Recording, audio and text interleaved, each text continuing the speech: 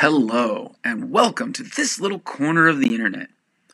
I'm your host, Sam Summers, and today we will be talking about my learning cohort's experiments and finding new and different wonderful things for mobile learning.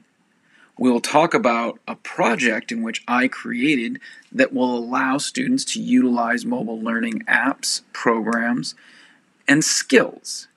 We will talk about a questionnaire that I created for teachers. I was unable to access students at this moment in time due to COVID, so I talked with a teacher friend of mine.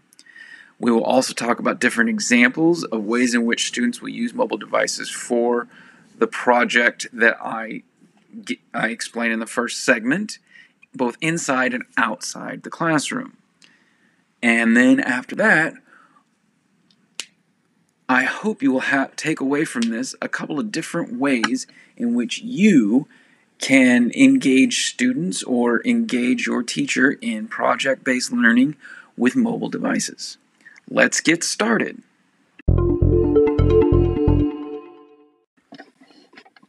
Let's talk project. Now, this is a social studies project for high schoolers, and generally I would expect it to be 11th or 12th grade, but who knows? Perhaps a 9th or 10th grader is academically ready for this. Now, they're going to work in groups of 3 to 4 to examine pandemics and how they affect humanity. And they're going to answer 2 questions. 1, in what ways have pandemics changed human society? And 2, when you examine these changes, are these pandemics events which cause more good or bad for humanity? Now, they're going to examine 3 pandemics that have occurred over the course of history, whether that's Black Death, the Spanish flu of 1918, swine or bird flu, some other influenza, measles, yellow fever, COVID-19 is even in there. And they're going to be graded upon their analytical thinking, problem solving, and communication standards. I want to see them gather evidence from a variety of different sources. I want them to frame, pose questions, answer these questions, make it personal. I don't want to see them just gathering information and putting it together. I want them to take a viewpoint. I want to see them use chronology to display cause and effect relationships. I want them to detect continuity, change over time. And in the problem solving, I want them to look at, are they choosing appropriate sources? Are they using primary sources as well as secondary sources? And this is to provide depth to their analysis, a broader understanding of this topic. And when we talk about communication, it's not just communicating the project, but did they ask the teacher for help? Were they able to communicate in writing the findings of the group? And this will become a little bit more evident later. Okay. Did they create a visual presentation? So are they communicating in a bunch of different ways? And I want to see how creative they get. And these all kind of address those 21st century skills. Okay. And so what they're going to do when they examine these 3 historic cases of pandemic infection, they're going to produce a visual, something that can be put on the wall, maybe on a website. This is something that can be shown beyond just their in-class presentation. I want them to compare the social toll each of the pandemics took on the world. So they're going to provide case numbers, deaths, displacement numbers. Okay, I want to see the impact this has had on society. And with this, they're going to provide one of the following things. There's 5 things they can provide one of. They're going to answer either how pandemics change societies, so medical technology, social structures, power structures, political alignments, wars, whether they're caused, prevented, or stopped. Okay? Geographic change. Did the actual Earth change because of a pandemic? Or a chronology of the pandemics in order to understand how they fit into the time period in which they occurred in. So this chronology is going to also look for other events that happened during these pandemic events. Or an economic analysis of the effect of each virus. Okay, this one is going to be much easier with a modern pandemic. So things like COVID, bird and swine flu, influenza in 1918. Okay. The fourth thing they can examine is the social changes each virus brought. This is fairly simple, straightforward. How did society change? Wealthy, poor, things like that. Look at these different things and examine. And into this can come different things like the arts as well. And the final thing is they could provide a demographic analysis of the three pandemics. Okay, and so this is looking at death numbers, who died, where did they die, these different things. Okay, and these are most likely going to be easiest done with a modern pandemic, with the exception maybe of something like the Plague of Justinian that was fairly well written about. But you also have to question the sources. Okay. The fourth thing they will do is they'll prepare a 10 to 15 minute presentation. This is going to be where they're going to utilize that mobile technology available to them. Things like PowerPoint, video, posters, iMovie. They can create a movie, Flipgrid, and they're going to use all these different technologies in order to really get this project going and bring it alive. Okay. Now, each student group will be provided with a rubric that shows them how to meet the standard, how to meet the gradable standard. And this is a project which can be altered to fit into a literature class, a health class, an art class, or even a science class. Okay?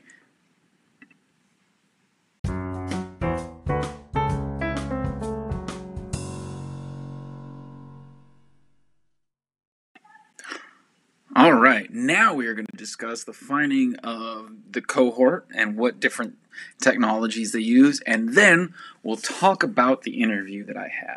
All right, so my cohort really showed a bunch of different awesome things that students can use when doing mobile learning.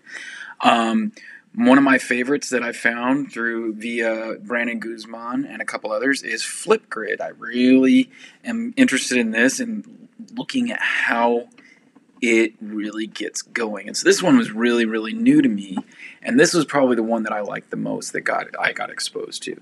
Now, I did see a bunch of things that I've seen before. Google Docs. We've got Evernote. We have things like iMovie. We've got things like Google Forms, which are great. And so these are all things which I have familiarity with, and I've seen that everybody else that's in my position kind of does as well.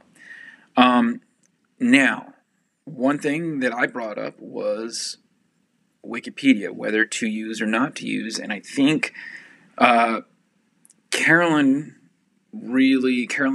and Eugen both brought up some pretty good points, and they said, yes, use it, but educate the students on it. And I agree with something that Sean said, is that you've got to educate not only the students, but also maybe other teachers around you.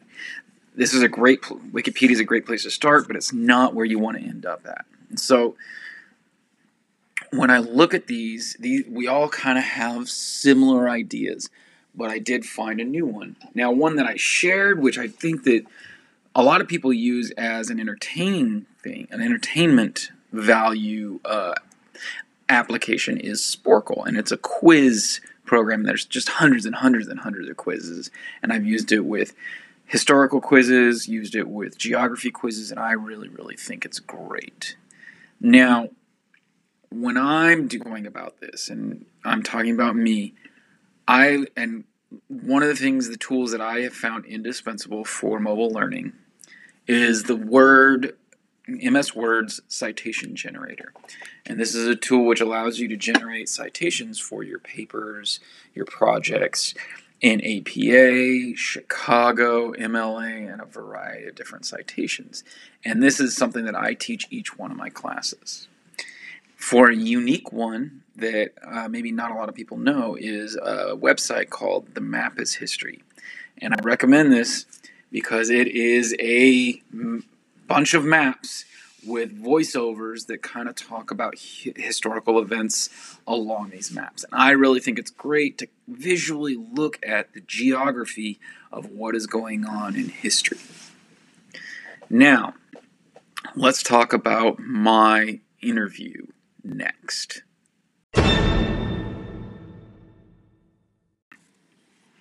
For the assignment, we were supposed to create a survey to interview students.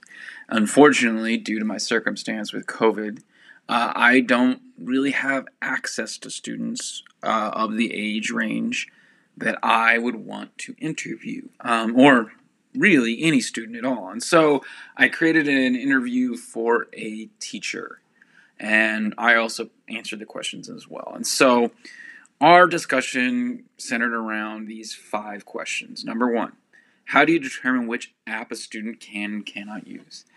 And this is something that if a student is using an app and I don't know what it is and they're producing something that's interesting, I want to know what it is. I want them to tell me what it is, let me know, let me have a go at it, and let me take a look at it, see how user-friendly it is. Okay? If they're turning something in on this app and I can't access it, then I can't grade it. And so if they're using it, I need to take a look at it to let them know if they can use it. I can't shut them down and say, no, you can't use it because I don't know what it is. I have to get to know it, and so I have to be open to new things. And my fellow instructor was a little bit more rigid. She stated, and a lot of this has to do because she's a music teacher, that it has to be apps which are relevant to her subject area. And so GarageBand, things like this, things that allow them to create music or listen to music. These are the ones that she allows. Other ones really don't belong in her classroom. Question number 2. When you structure your time for use of mobile learning devices, what factors do you take into your consideration? For my friend, she took into consideration really the usefulness of them in the classroom. Again, she's a music teacher, and so she's limited to a narrower range. For me, when I structure my time for use of mobile learning devices, it has to go around the assignment. For me, it is there a project? Is there an assignment? Is there something that they can utilize this mobile device for? Great. If not, let's put the devices away and let's engage the way classroom is constructed to be engaged in. Number 3, do you have concerns regarding the use of mobile learning in your classroom? Both of us really kind of voice the same concern. Yes. Our concern, especially with things like phones and laptops, is students will not be engaging in the actual learning activity. I think this is the concern that teachers across time share. Okay. Number 4, in what way can mobile learning enhance your classroom? In what ways can it inhibit your classroom? Well, the inhibition goes along a little bit with the last answer, is it can be distracting and a student can miss something. But the way it can enhance, you can bring video into the classroom. You can bring voiceover maps from different, you can just bring all sorts of different quizzes and different valuable resources into the classroom. And so mobile learning has the chance to really enhance my classroom. My friend, her classroom, the music, it's so much easier to listen to music. You can pull it off the internet, you can listen to it, you can download it, you can look at it. And so it's something which really has the ability to really, in a lot of different ways, enhance the classroom really well. But the inhibition is how it's used. And for the 5th question, do you like mobile learning? Why or why not? I answered, I'm kind of in the middle. I like it because of the accessibility things and the possibility of things, but I'm concerned because of the ability for students to get off track. My colleague, she said she's not a fan of it because she finds that her students are more often than not off track and remember, she's she's in a specialized subject, music, and so it's something that she's dealing with here. Okay? And so she's not a fan of it unless she's really controlling what they're doing.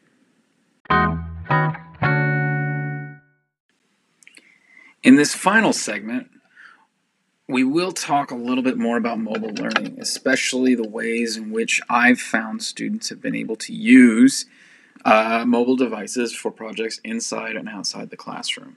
And then I'm going to sign off. Okay. Now, let's talk about mobile learning devices inside the classroom and the ways in which students have used them. And I've found great ways for them to be used. Google Docs is a good one, both inside and outside the classroom, for students to bring their work together and allow the group to all have access to it at the exact same time. It's wonderful. I love it. Let's talk Sporcle. This is a Sporcle.com, Sporcle.com. If you've never been there, check it out. It's a quiz website. It's got geography, history, there's music, there's science, there's all sorts of different quizzes, and it's great.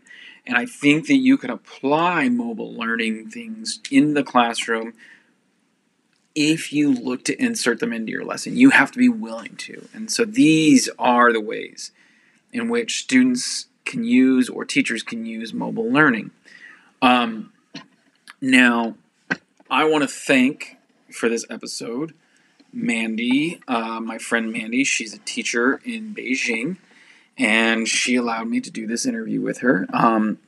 For my references, I accessed the Arizona Department of Education for their history and social science standards, and I also accessed battleforkids.org for the framework for 21st century learning. And I want to thank both of them for the ability to access those sources. My name is Sam Summers. Thank you for listening, and I will talk to you next time. Bye.